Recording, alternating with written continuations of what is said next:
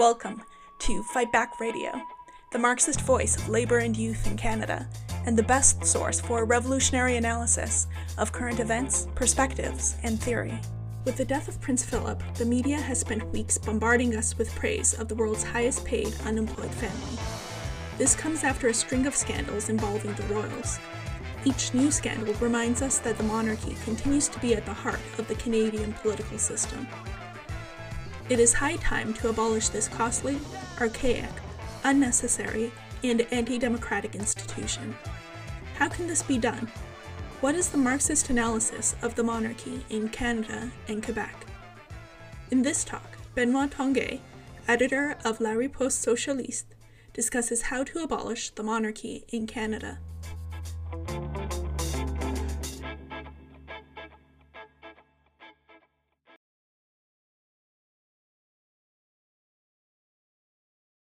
If you're like me, you probably don't usually care that much about the royal family, a super rich family that somehow gets a lot of attention, a lot of media attention, but nobody is really sure what they do for a living. I guess in this sense, you could say that they're like the original Kardashians, except at least the Kardashians are not payrolled by the taxpayers. But yeah, they've been in the news a lot lately. So Christina mentioned that, yeah, of course, Prince Philip died, the Harry and Meghan interview, the royal family very concerned that the new royal baby would not be pale enough to their taste. And of course, such not at all surprising coming from a family that was at the head of the British Empire that really brutally colonized so many countries and peoples. And in Canada recently, there was, of course, the Julie Payette scandal, where the Governor General who had to resign for having abused her employees. And there's also the lieutenant governors, the representatives of the Crown in the provinces that are also not free of scandal. For those of you in English Canada who maybe don't know about this, in 2016, the previous lieutenant governor of Quebec ended up in jail for embezzlement. And we have another feudal institution that is often mired in scandal is the Senate. Maybe some of you remember the Senate expenses scandal of 2013. So it's not surprising that the monarchy and all these feudal relics are less and less popular in Canada. According to a recent poll, 53% of Canadians believe that the British monarchy is outdated and has no place in the 21st century. But yeah, there's an attitude that we often see according to which the main problem with the monarchy in the Senate is that it is expensive and unnecessary. And of course, it's clear that the monarchy is the most generous unemployment program there is. But this attitude that takes the monarchy as something essentially harmless is often found on the left, but it's quite wrong actually. There was Jagmeet Singh, leader of the NDP, that said simply, "I don't see the point of the monarchy in the lives of Canadians." And then he proceeded to send in his condolences to the Queen for Philip's death, as if she'll read his tweet and feel a little bit better.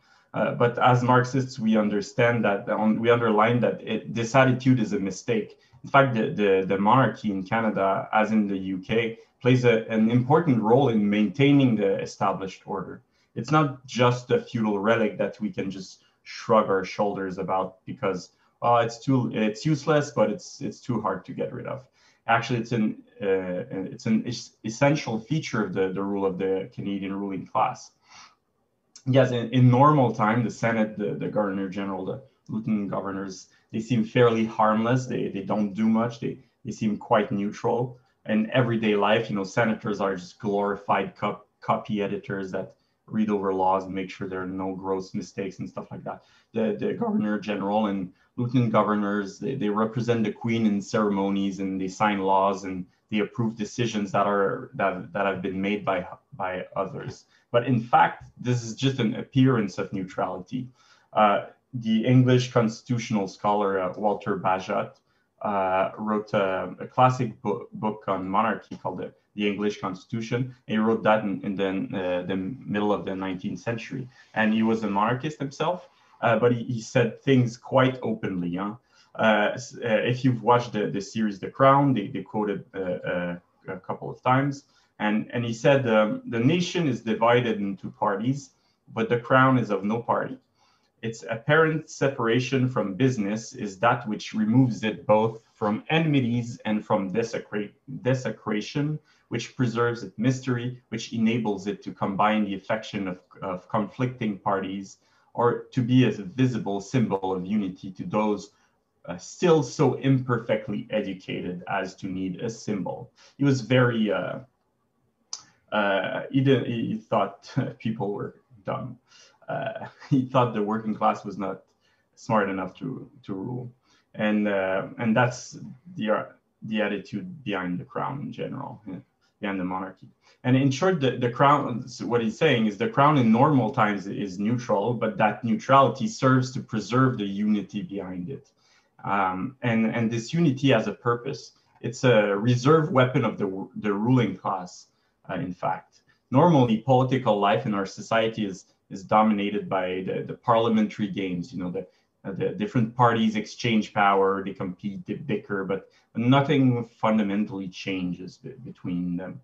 The different parties, especially the parties of the ruling class, like the conservatives and the liberals, they don't challenge the rule of the capitalists, that is, of the bankers, businessmen, and landlords that own much of the economy.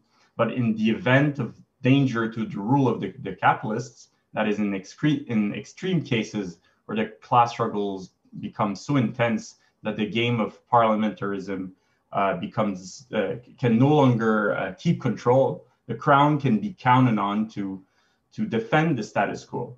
In such a deep political crisis, the crown serves as a neutral figure behind which all reactionary forces in society can rally. And Russian revolutionary Leon Trotsky explained, for example, about the English royalty. He said, in case of need, the bourgeoisie can take advantage of the royalty with the greatest success as the rallying center of all the extra-parliamentary, that is to say, real forces directed against the working class. So a reserve weapon of reaction. And moreover, we should remember that the Queen, according to the Constitution still written, the Constitution, the Queen remains the formal head of Canada's military. So the army could rally behind her. In fact, the neutrality of the crown, it conceals that it does have a bias. It's not neutral, but it has a class bias. So it's neutral between the different parties of it's neutral between the different parties that represent different wings of the bourgeoisie. But the crown doesn't care whether it's the conservative or the liberal party in power, as long as the party in power defends the interests of the capitalist ruling class. But Parliament could not be used to defend the interests of the working class, of the workers. That would be totally unacceptable. In fact, throughout history, the ruling class has resisted working class the right to vote. There was property qualification, so the right to vote was based on property ownership, that was historically the means by which the bourgeoisie kept the right to vote limited the right to vote to itself, and it's only relatively late that it was abolished around the end of the 19th century, the beginning of the 20th century, depending on the country. And so the capitalist class was forced, often through struggle, to give us a little democracy, but made sure that we could not use it to challenge its rule. The institution of the Crown and the Senate serve as a safeguard so that they do not lose control of the so-called democracy in which we live. And Walter Bagehot, again, explained, and I quote, "The king possesses a power, according to theory, for extreme use on a critical occasion, but which he can in law use on any occasion. he can dissolve. He can say to his minister, in fact, if not in word, this parliament sent you here, but I will see if I cannot get another parliament to send someone else here. And it's much the same in our political and legal system that was copied actually on the English model. That's why the Governor General has emergency powers and has the power to remove the Prime Minister, for example. Normally, the convention is that the Governor General appoints the leader of the party that has a majority, as a parliamentary majority, as Prime Minister. But theoretically, the Governor General has a choice. Even Quebec's current Lieutenant Governor, Michel Doyon, has said that his powers are not just symbolic and that he would be willing to use them. And it has happened on several occasions that the representatives of the Crown have intervened in politics. Some might remember in 2008 when Governor General Michaël Jean allowed Stephen Harper to stay in power by proroguing Parliament to protect him from a no confidence vote, and refused to give power to a Liberal NDP coalition majority. But there's also a lesser known case that demonstrates very clearly what the role of the Governor General is. And that's the case of the Australian constitutional crisis of 1975. And it's quite revealing. As you know, Australia is another country of the Commonwealth and still formally under the British Crown with a Governor General. And in 1972, there was the Australian Labor Party was elected to government. The government, this government attempted to pass several progressive reforms during its term. But as Marxists, we often explain that you cannot reform capitalism. Those who try to rule for the workers within the confines of capitalism end up in crisis, and this is what happened to the Australian Labor Party. And after 3 years, the ruling class finally had enough, and the Governor General took power away from the Australian Labor Party and gave it to the Liberal Party, which was in minority. So these powers are not just theoretical. We also have another quite feudal institution, the Senate. It's not quite the monarchy, but we can just put them in the same category. It has its roots in the nobility in the Middle Ages. As you probably know, the Canadian Parliament is made up of two houses. The lower houses, that's the lower house, the House of Commons, where the MPs sit, and also the upper house, the Senate, which is modeled on the House of Lords of Britain. And the House of Lords is a very old institution that originates from the Magnum Concilium, the Great Council of Nobles, established by William the Conqueror in the 11th century. And at that time made up of high barons and bishops and archbishops of the kingdom. And as the bourgeoisie gained power in England, the House of Lords lost ground to the House of Commons. But it remained an institution composed of the elite to provide, quote, sober second thought on laws. And that is the model that was being emulated when the Canadian Senate was created by the Act of Confederation in 1867. And those are not my words.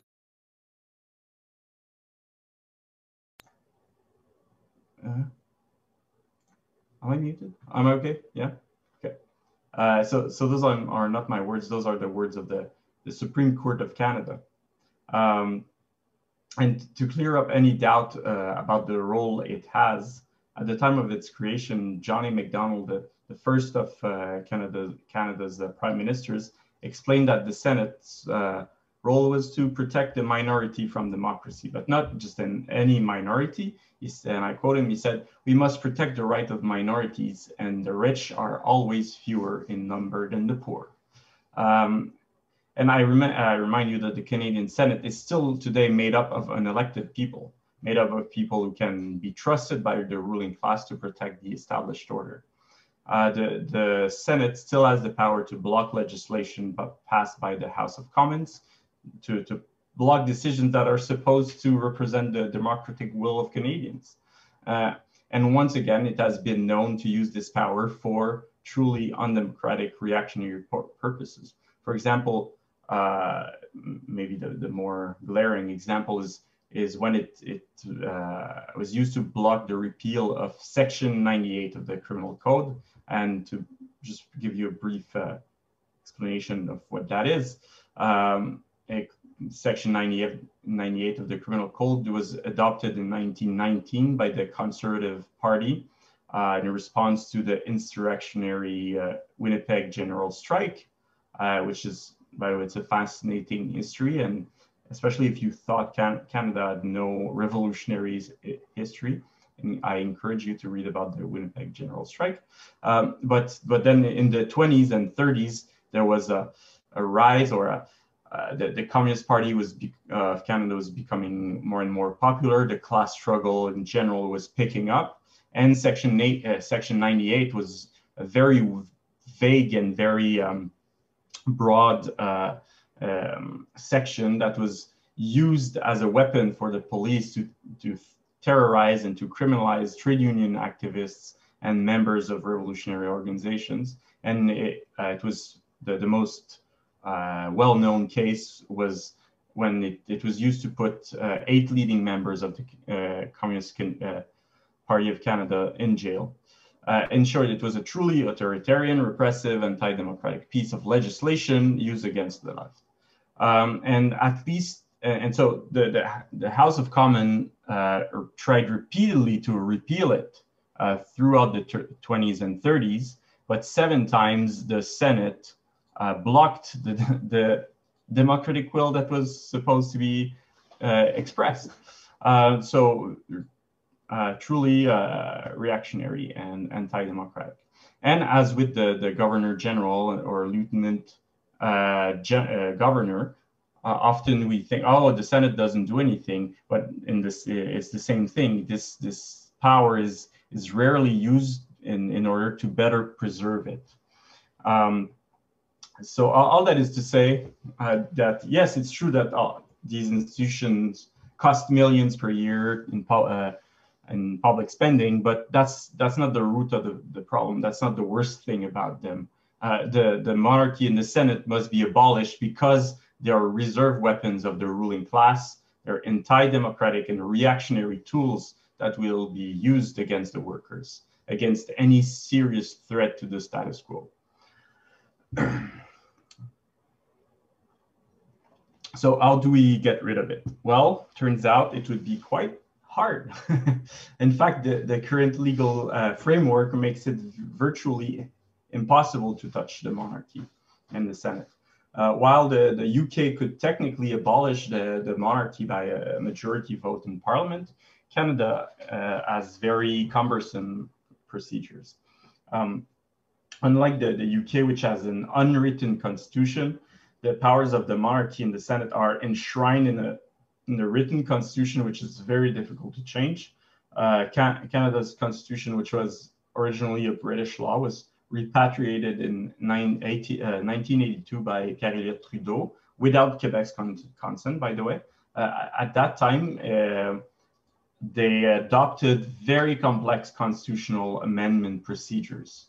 And according to constitutional law expert Emmett McFarlane, Canada arguably has the most difficult to amend constitution in the world. To abolish the Senate, or even just to make changes to the offices of the Queen, the Governor General, and the Lieutenant Governor, it would require the unanimous consent of the provincial legislatures, the Senate, and the House of Commons. This means that each province practically has a veto on the abolition of the Senate and the monarchy. So in the event of negotiations on such a constitutional amendment, they can all use that veto to ask for every little thing that would suit them. A little power here, a little concession there, and get me a fry with that. Thank you very much. And even the unelected Senate has a veto over its own abolition. that makes constitutional amendment procedures a real mess. It's like a Pandora's box that the Canadian ruling class has no desire to open.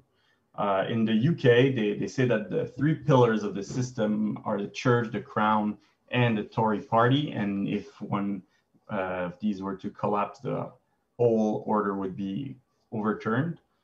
Similarly, one could say that in Canada, the three pillars that you cannot touch are the Canadian Constitution, the Liberal Party, and hockey.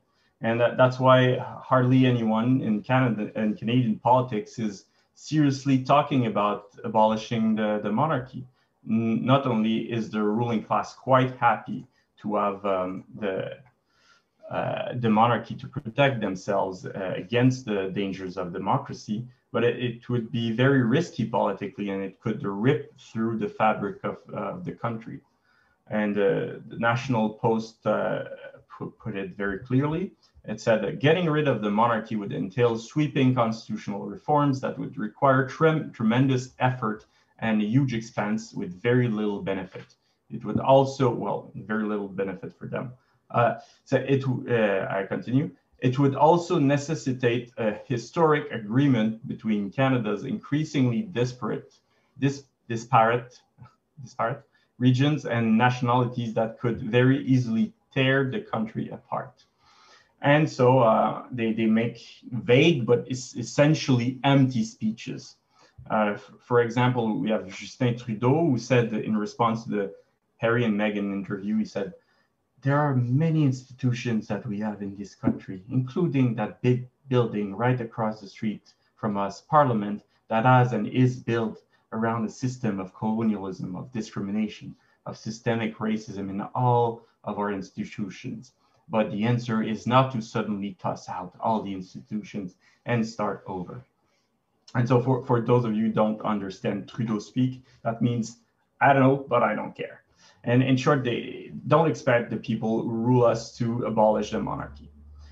There was an interesting article in the National Post called Canada's Anti-Monarchists Want a Revolution and They Should Admit It. And it's interesting because here the National Post inadvertently reveals the true nature of the question of the abolition of the monarchy in Canada.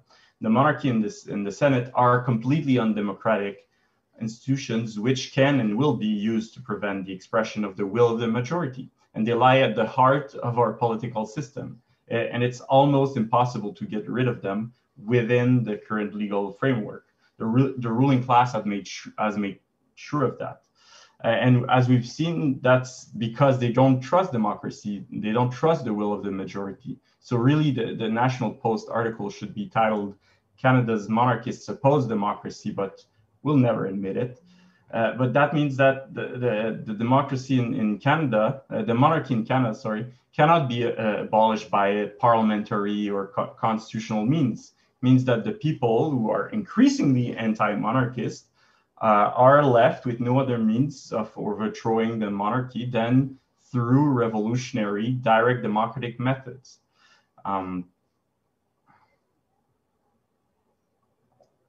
And here I'm going to take a little tangent, but because in Quebec, it takes a different character. The question is a bit different because it's sort of tied to the question of independence.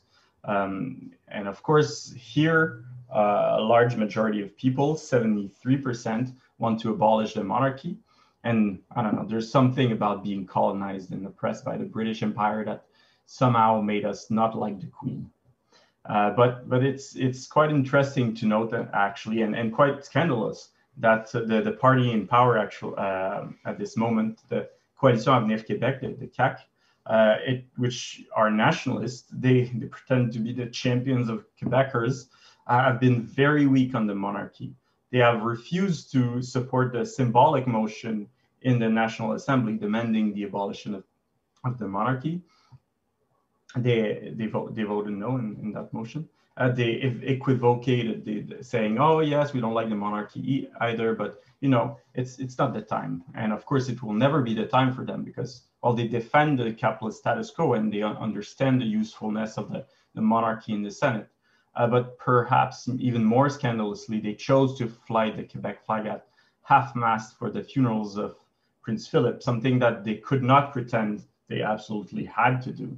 And so the bourgeois nationalism of the CAQ pretends to defend Quebecers by attacking immigrants, but they bend the knee when it comes to American bosses and to the representatives of the British Empire that is our historical oppressor. But there's other parties like the Parti québécois and the left-wing party Québec solidaire, for whom the answer is that of independence. And so you have Gabriel Nadeau-Dubois, one of the leaders of Québec solidaire, who said, oh, we certainly have to do it. How do we do it? It's very simple, the independence of Quebec.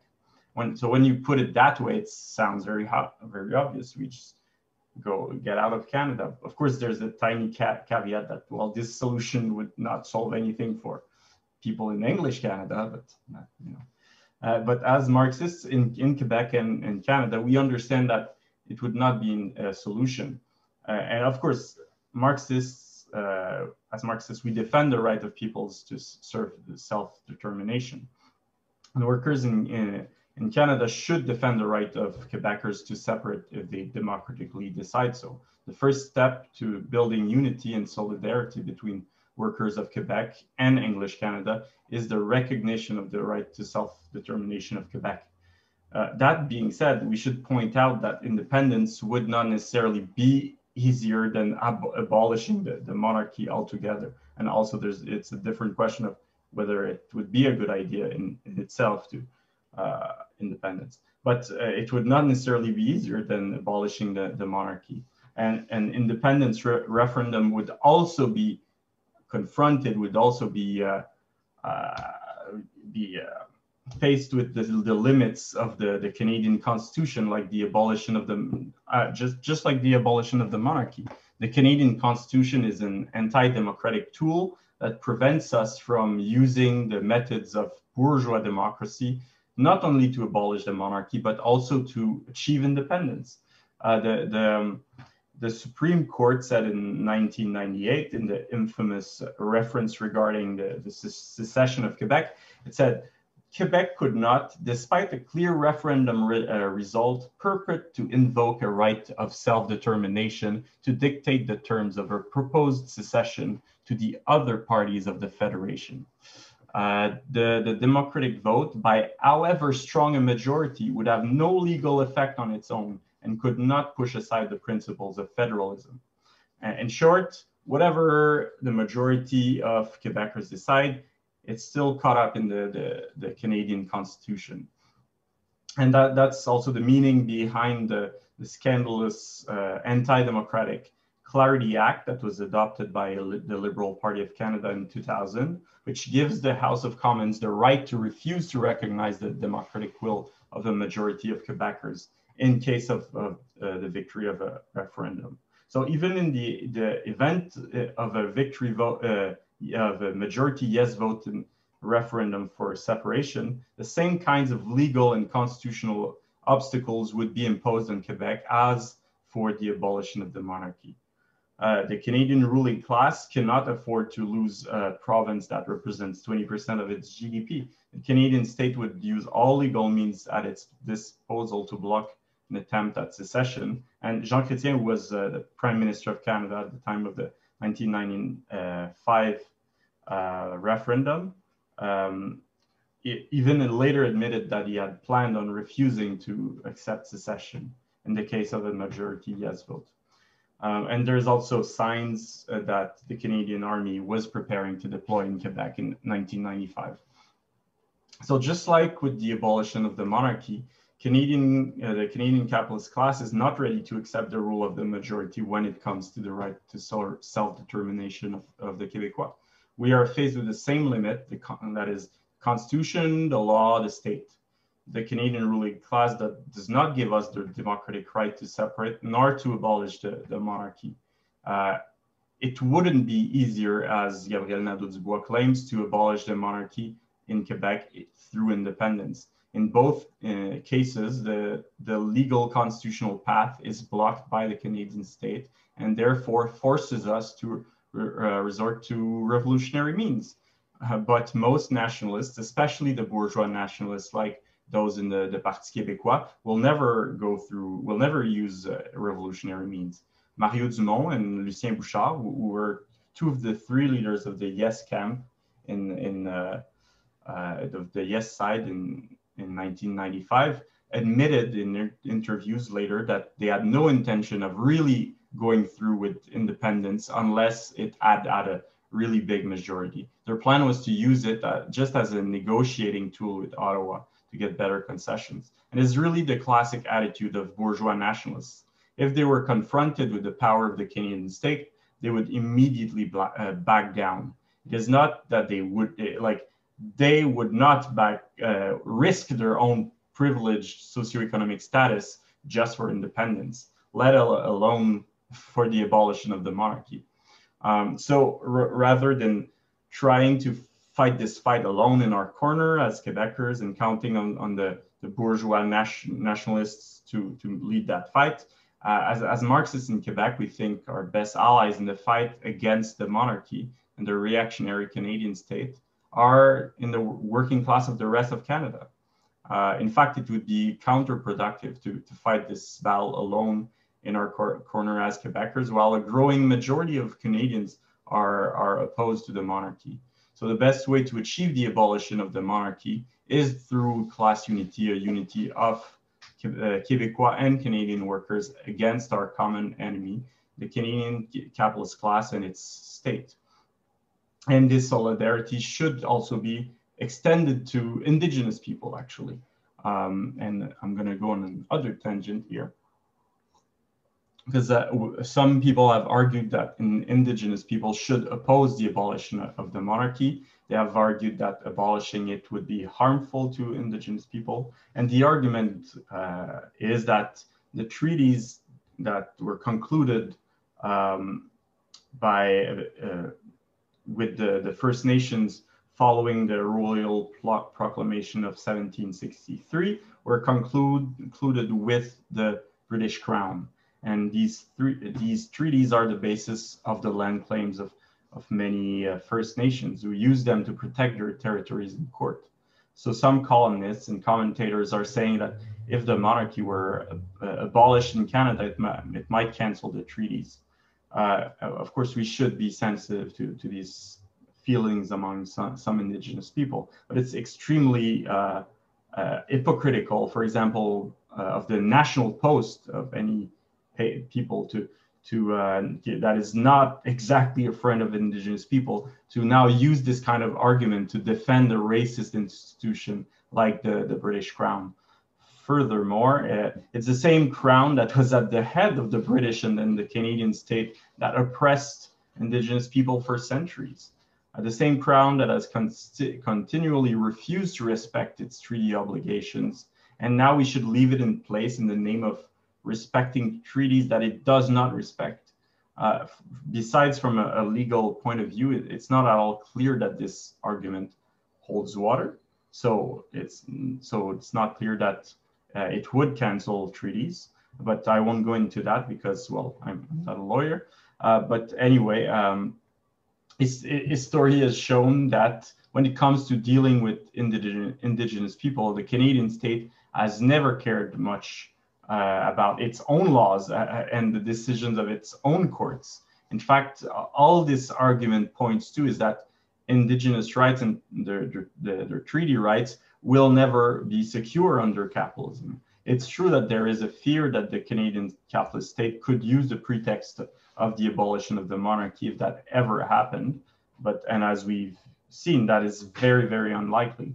But that it could use this pretext to break with the treaties. But this only underlines the necessity of going through a revolution to abolish the monarchy. The Canadian state constantly attacks First Nations peoples because the Canadian capitalist class considers them to be obstacles in the way of capitalist development.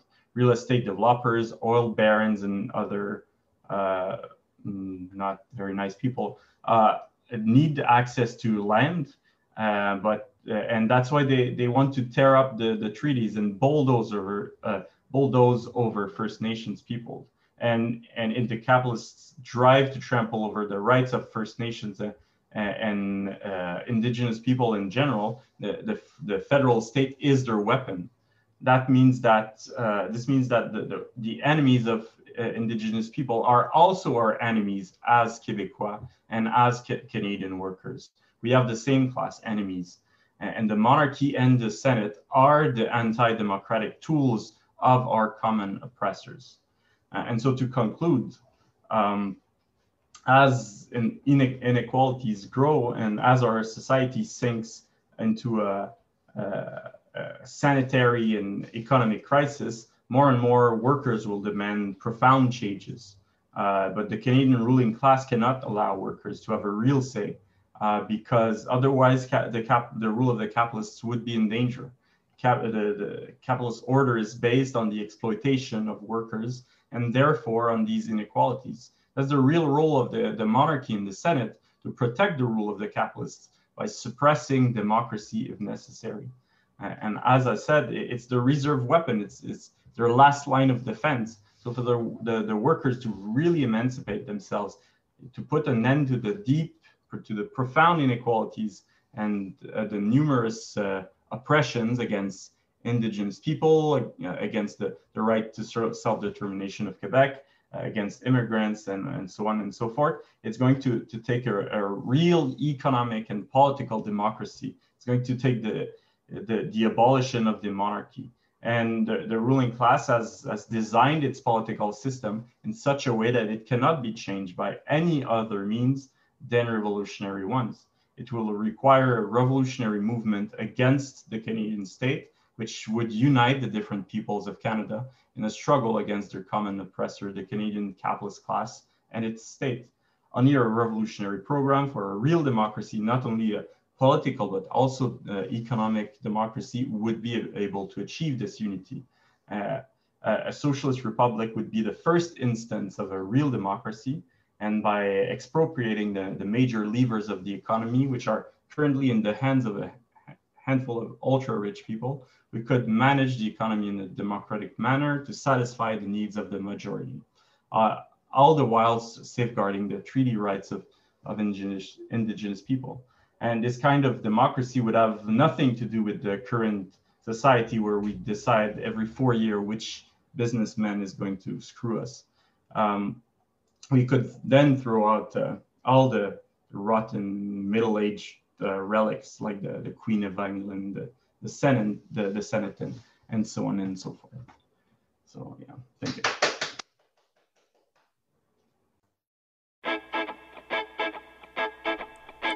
Thank you for listening to Fight Back Radio.